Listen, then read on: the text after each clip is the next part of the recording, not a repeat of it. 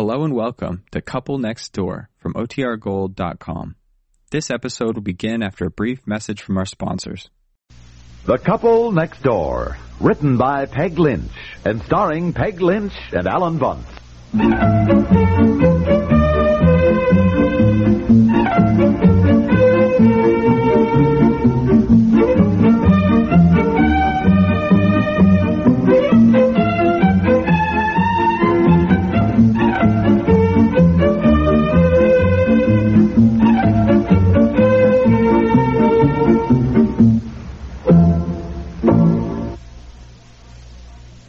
No oily aftertaste, no oily aftertaste. Now there's a margarine. Good, that's the margarine. With no oily aftertaste. Today's good luck is the light margarine. Light in flavor, light on your tongue. Just like the high-priced spread.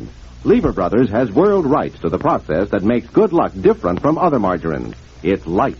Guaranteed to leave no oily aftertaste or your money back. No oily aftertaste. Good luck, good luck, good luck, good luck.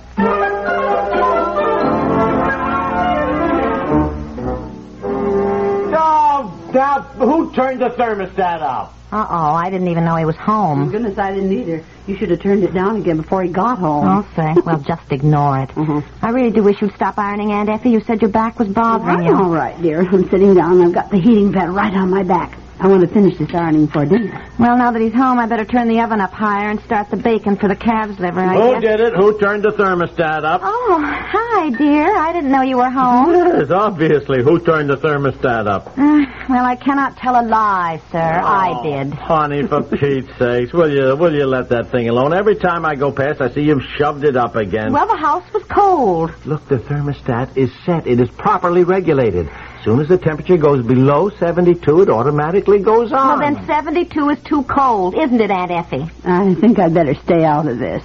Well, Aunt Effie said she was cold, and anyhow I was. I like a warmer house. 72 is not too cold. As a matter of fact, the proper temperature is 68. Proper for whom? Not for me. Anyhow, the dining room, where you insisted on putting the thermostat, may be 72, but the rest of the house is colder. And to get the rest of the house warmer, I have to shove the thermostat up. That is absolute nonsense. If the dining room stays at 72, that is perfectly adequate. Look, even if 72 is all right in the dining room, who sits in the dining room all day? Nobody. We use it for 1 hour for dinner, and the only reason... Oh, no. There go the lights again. I'm sorry. What did you do now? Well, I forgot I can't have the fry pan and the toaster going at the same time. What's happened, Mommy? Where is everybody? No, it's all right, Betsy, honey. We're in the kitchen. Your mother blew a fuse again.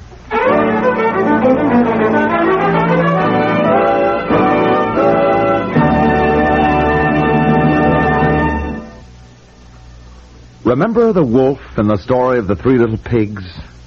He huffed and he puffed until he blew the house in. Well, that's one way to make light housekeeping even lighter.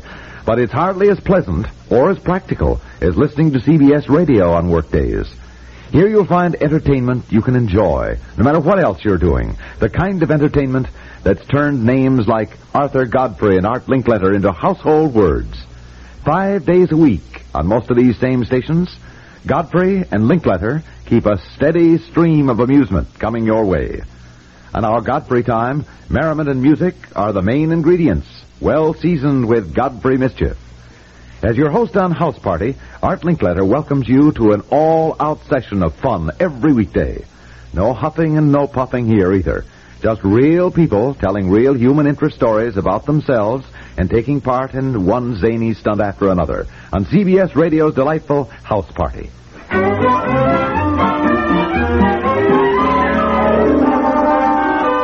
For Pete's sake, where's the flashlight? I don't know where the flashlight is, and I can't find any candles, and it wouldn't do any good if I did, because I can't find any matches. I don't like to sit in the dark. No, darling, you're all right, Betsy. You sit right here with Aunt Effie. That flashlight should be in this drawer. No, it isn't. I can't feel it at any rate. Here, what is this Let me now? see. Oh, no, that's the hammer. Yeah, I guess so. You know, when we moved into this new house, we were going to have special drawers for everything. The flashlight was always going to be in this drawer. Well, it isn't. Yeah. You had it the last time I saw it, dear. You were looking for something outside that you dropped in the snow. Well, there must be some matches somewhere. We can at least light a candle. Well, we can't find any candles. Well, we had dozens of old candles. I melted them down at Christmas time to make one big, lovely Christmas candle that we had on the piano. Well, let's find some matches then. Maybe you can use those to find the fuses. Well, we probably don't have any fuses. Seems to me I used the last one 2 days ago when you blew a fuse. Oh, I'm sorry. Well, sorry. Look, I have told you 1,000 times. You cannot use all your electrical appliances at one time. Now, the refrigerator was going, you had the oven on, then you put on the fry pan, Aunt Effie was ironing, she had on the electric pad, then you put on the toaster. I put in some toast just to decorate the platter. Calf's liver, bacon, parsley, and toast points around the edge. I saw a picture of it in a magazine today. Toast points? Well, pieces of toast. Garnish with parsley and toast points, it said. So we blow a fuse. Boy, I tell you, you women want all the modern conveniences, but you don't pay the slightest attention to certain elementary electrical facts. Look, are you going to stand here in the dark and lecture me? I'm hungry. Yes, well, the baked potatoes are in the oven, and they aren't done, and the oven is off.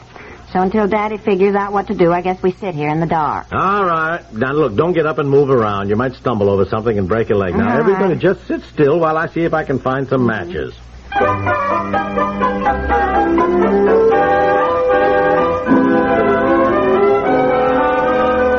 Betsy, go wash your hands. Now, dinner's finally ready. Honestly, 8:45, way past her bedtime. Well, I'm sorry. I had to drive around until I found a store that was open, one that had fuses. Shall I carry the platter in? No, wait a minute. Aunt Effie's putting the toast points on, so I don't know why we're bothering to be so fancy at this hour. Just a minute. The toast is stuck again. I've got to dig it out. Yeah, all right, well... Don't you ever... What's the matter? Effie, what are you Digging doing? the piece of toast out. It's stuck down Give me in that there. fork. Will you What's the give me matter? that fork? Honestly, don't you know better than to dig out a piece of toast with a silver fork like that? Honestly, Pete, what is the matter with you women? Well, what is the matter with you? Yes, I always dig out the toast with a fork when it's stuck. I tell you, well, to begin with, you ruin the toaster. Oh. And secondly, it is dangerous. It is dangerous. You could get a terrible shock. Oh, well, that is nonsense. I've been doing it for years. So have I. Yeah, well, I see now why we have new toasters all the time. Oh, come on now. Let's eat before everything is cold. Bring things in. I've got the potatoes and the corn. Come on, Betsy. I'm here, Mommy, and I washed my hands. Gee, I'm hungry. I'll bet you are, darling. Poor child, it's so late. Now, come on, sit down, everybody. I tell you, I am constantly appalled at the ignorance Yeah, of women sure. when it comes to anything mechanical or electrical. No potatoes for me. I'm No going to potatoes. start my diet. Here we are living in an age of technology, and you women don't even know the simplest, most basic, fundamental facts about... Just give me a very small piece of liver. I don't care much for it, you know. Why didn't you tell me that, Aunt Effie? I'd have had something else. No, it's all right there. Give me that one. That's fine. I tell you, it's no wonder they're beginning to reorganize our educational system. I just hope they instigate some compulsory course for girls so that Betsy will grow up knowing something about modern appliances, besides knowing just how to turn them on. I don't see the butter. Oh, I forgot to put it on. Sit still, I'll get it.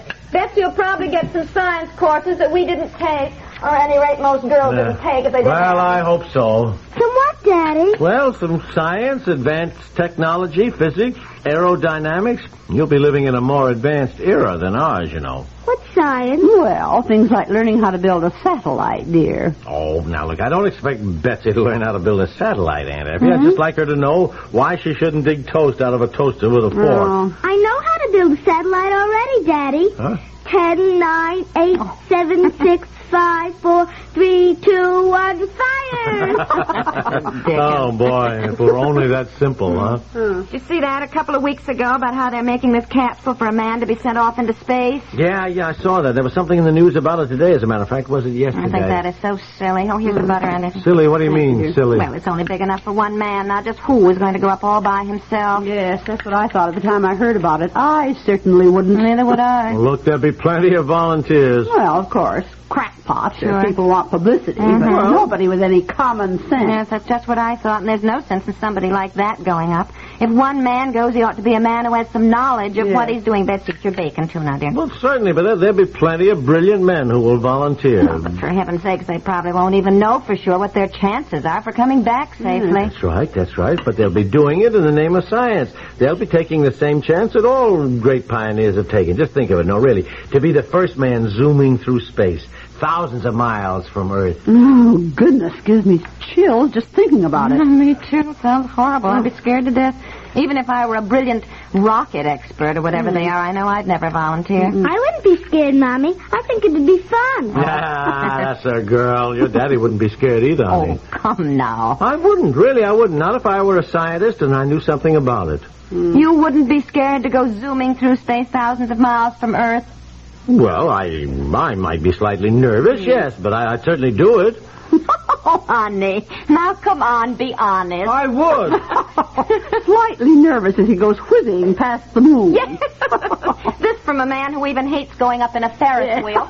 All right, lads. Now, look, I was saying if I were a scientist, and by golly, if I were a brilliant rocket expert or whatever, as you put it, I would certainly be proud and happy to volunteer. I would. You're joking. I am not joking. I wouldn't even hesitate to volunteer. Well, you might not come back. You'd never see us again. Why, yes. You mean you just gallivant off into space without caring about your wife and your two lovely children? Well, of course I'd care, but if you're making a sacrifice for the sake of scientific knowledge... You mean you're willing to sacrifice us? I expect you to understand, yes. Oh. To a great scientist, his personal life has to be secondary. And how am I going to earn a living to support the children? I'm not fitted for anything. Had you thought of that? I'd have insurance, for Pete's sake. Insurance? Does insurance take the place of a father? Oh, Daddy, are you really going off in a rocket? Well, he wants to, and it's the same thing. That's all we mean to him. Excuse me, I don't believe I want Oh, to. don't come back here, will you? Oh, honey, oh, for Pete.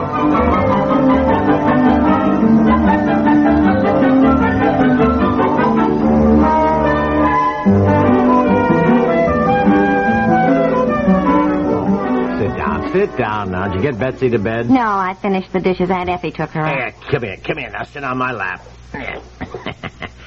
Well, don't you feel a little silly getting so mad at dinner? Well, I'm glad you're not a brilliant scientist who puts his work first. Well, I'll tell you a secret. I am, too. If I were and they asked me to volunteer, think how embarrassed I'd be trying to get out of it.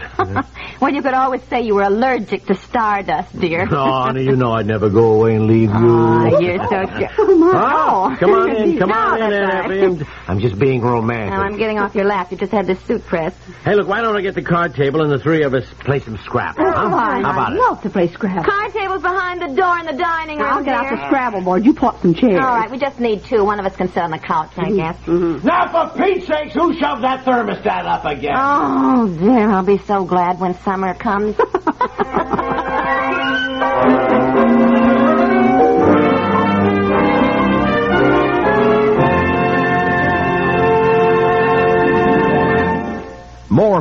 Far more families rely on X-Lax than any other laxative. And for one important reason, X-Lax helps you toward your normal regularity gently overnight. You take pleasant-tasting chocolated X-Lax at bedtime, it won't disturb your sleep, and the next morning, you'll be well on the way toward your normal regularity. No wonder pleasant-tasting chocolated X-Lax is used by more families than any other laxative. So when you or any member of your family needs a laxative, remember, take X-Lax today. Feel better tomorrow.